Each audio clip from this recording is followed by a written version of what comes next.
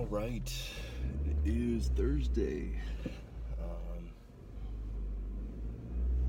Heading to Thames Planet downtown, and yesterday trained Nogi twice.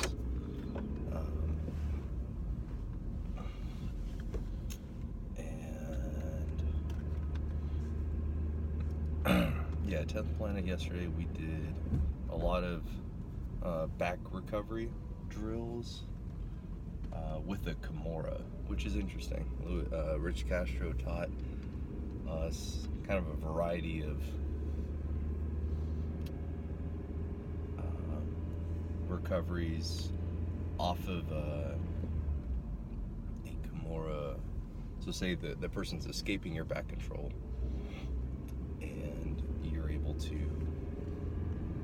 grab a Kimura before they escape. There's a couple different options. One is just basically control, and you kind of reach, you get so say they're escaping, you're on the person's back, they're escaping away. They're like sliding away from you. They move their hips and they escape their hips, and now they're kind of on their way out. So there's three different options. The first option is, and they're all kind of based around getting the opposite side Kimura from like a crucifix. You end up kind of in a crucifix position, but without leg control of their other arm. So this is more of an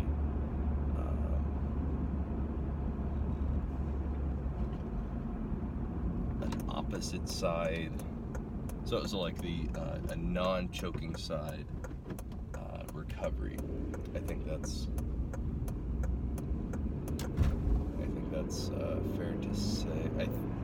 I think that's what happened. So you get an opposite side Kimura, ending up kind of in a crucifix position. So first option is if they come up to their knees, and you don't have a ton of shoulder pressure on them, or pressure on their shoulder. With the Kimura, they start coming up to their knees, so you kind of use the Kimura to check and kind of end up in a spiral ride kind of position. And let's see, another one is you are able to slow them down with the Kimura, where you're putting pressure on their shoulder,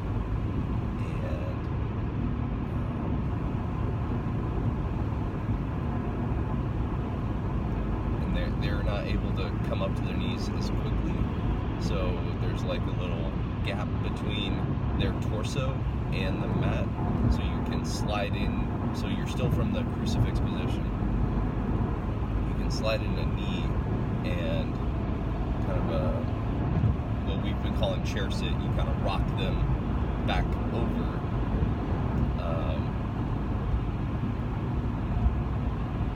into back control again. And there's a third option where you can finish them because you have a great Kimura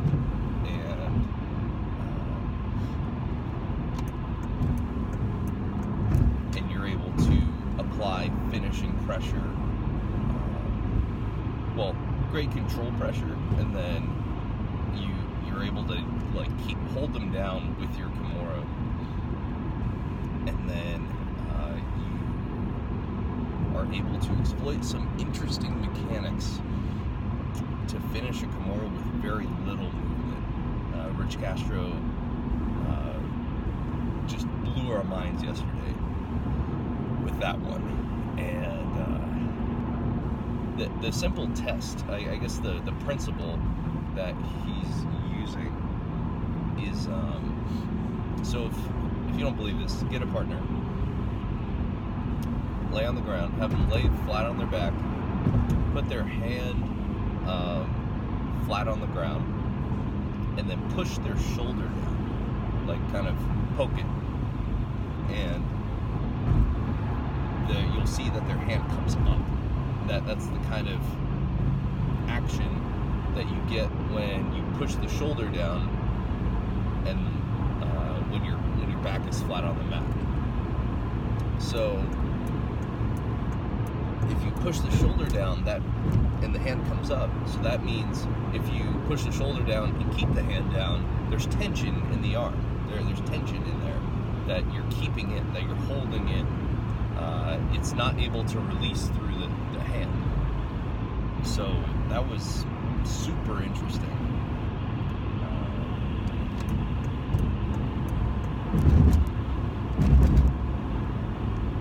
Super interesting to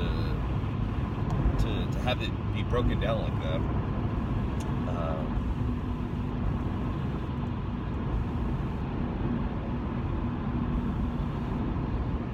So, but it's a very finesse move.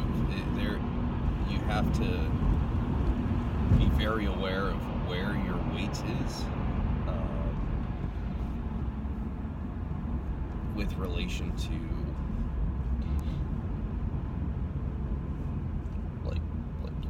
where your hip weight is, making sure it's like on the shoulder, making sure there's enough pressure on the shoulder and enough pressure on the hand, so there's no tension, and making sure your forearm is underneath their bicep and tricep, the upper part of their arm versus like the forearm. Otherwise, it's not a Kimura. Otherwise, there's no like torque on the shoulder.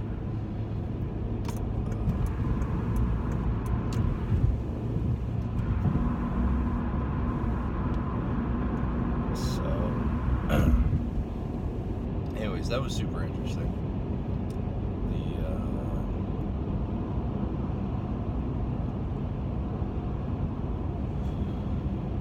What else? And then, yeah, at Cobra Kai, Nogi, we did some ninja rolls into truck. And yeah, just different ways to get to the truck and then take the back.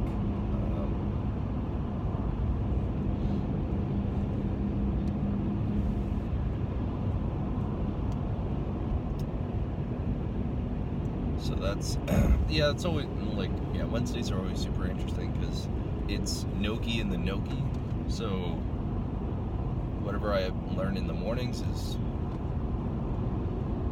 it's still applicable to the gi class when I go later in the day, but it always seems to be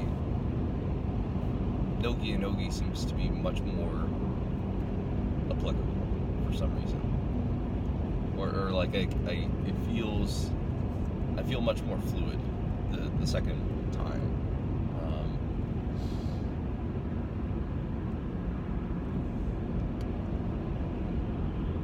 Anyways,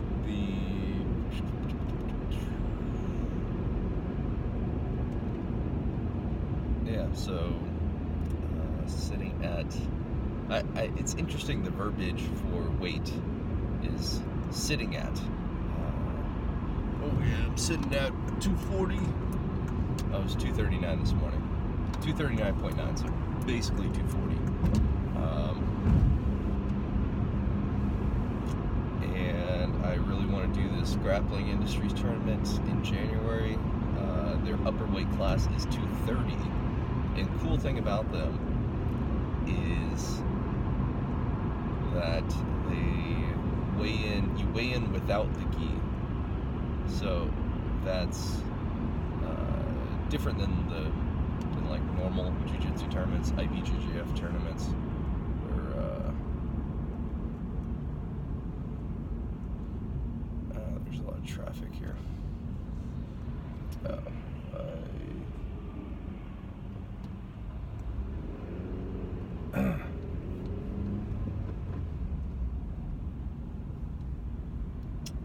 One of the signs here just said, crash in the left-hand lane. Spring Mountain Road, so that's in a half a mile. I can't get over. Yeah, I'm not gonna be able to get over. We'll see here. Cool. So yeah, Grappling Industries has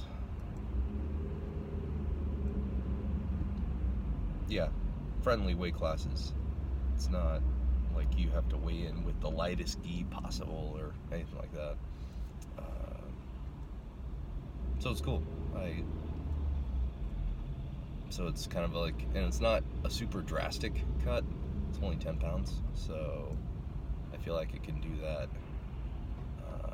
pretty well with given a month. So let's see. Yeah, so if I lose, it's 2 pounds a week, given 4 weeks, I'm pretty much there. I'll probably feel pretty good.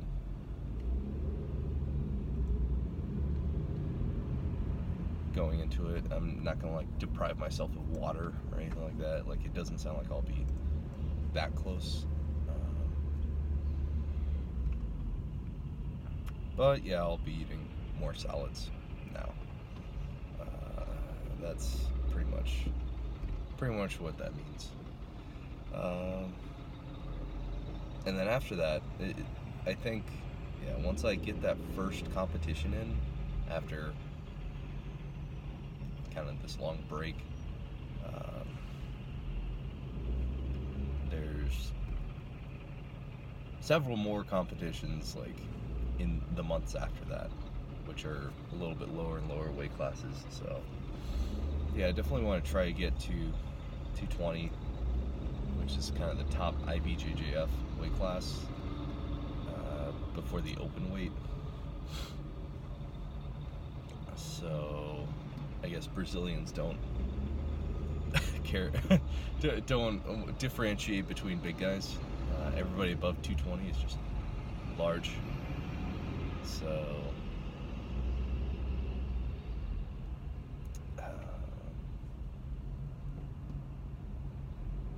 yeah, that's the plan.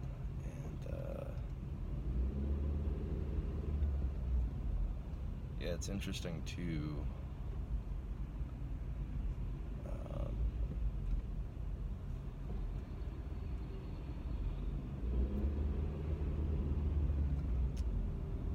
where was I going with that?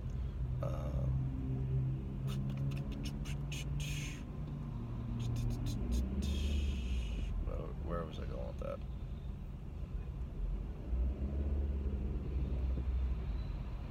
Oh yeah, Grappling Industries also is a round robin tournament format. I was reading through the rules, and I believe that's the case in this tournament. So you get a few matches like guaranteed, and that's pretty awesome. Because it's just it's more experience, more opportunity to learn.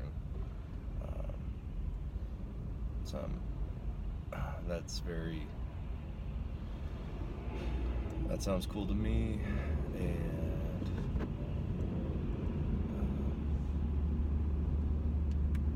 I think I'll do gi and no gi because I want to see how I do in both. Like that. I've been training both for a little bit now, and it also gives me the most number of matches. Like, if there's 4 guys in each bracket, then that's like 6 matches in the whole day. That's a lot of learning. So let's see, what else?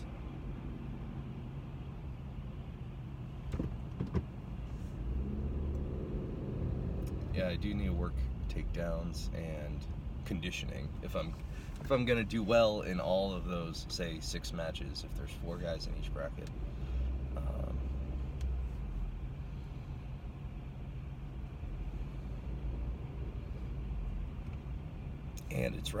And it's round robin, so it's like those matches are somewhat guaranteed. It's like I'm going to have to not be gassed out in all those. So I have to ramp up the conditioning over the next month. So a lot of probably sled pushes, a lot of kettlebell swings,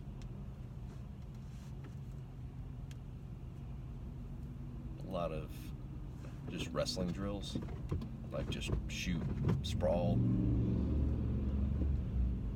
just on my own. I'll need to do that. I'll look like the crazy guy, but I need to be okay with that. Honestly, that's one of my biggest personal, I guess, insecurities is like, looking crazy or like looking odd. I've always wanted to fit in. Like I've always been I've always been weird. Like I've always been a nerd who liked playing computer games and Nintendo and all that kind of stuff, and PlayStation, as well as, like playing football and lifting weights. So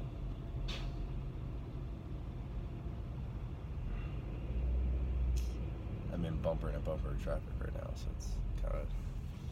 Oh, and there's a guy coming up on the right side.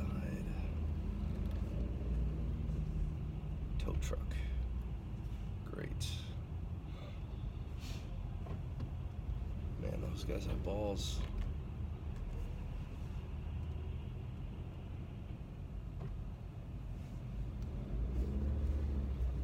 Anyways, just because that the whatever, the lane on the side isn't that big, and they drive those trucks around like it's nothing. I saw another one just yesterday, like, as the kids say, whipping and dipping. Like, I don't know. It's a form of driving that I have a lot of respect for. Like, you have to navigate the traffic with that big truck and pull other people's cars out of the middle of traffic. So, yeah, it's interesting. Anyways, I've always been insecure about not fitting in, not being a part of the group. So if I'm going off on my own and doing my own conditioning, kind of before and after practice, my own drills, I'm gonna look weird, but hey, that I need to get used to it. Like, I'm friends with everybody there. They're gonna understand that that's what I want to do. I'm competing, so I need to do that. I need better conditioning, so yeah, I just need to get used to it. I just need to accept that, hey, that they'll understand. I need to make use of all the time that I have. And that suddenly, time is very valuable. That's always interesting when you're on a clock now. Like, I'm much more conscious about what I'm eating, because I only have a month to lose 10 pounds. Like, there's a deadline. So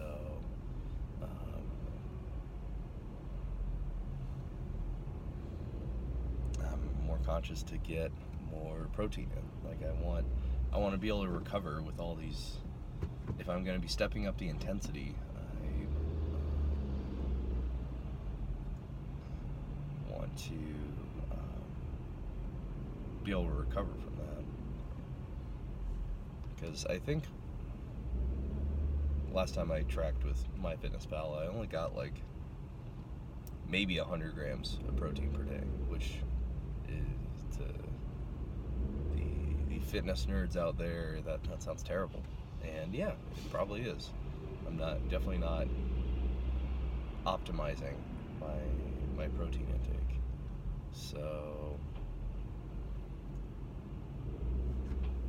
I just need to not be I don't know, I've always been a wimp, but not a wimp about protein shakes. Like I can take protein shakes with just water and just shoot it, but I don't, and like it doesn't bother me that much, but I'm lazy in that I don't feel like getting the cup and shaker out and all that kind of stuff. I don't know, it's dumb.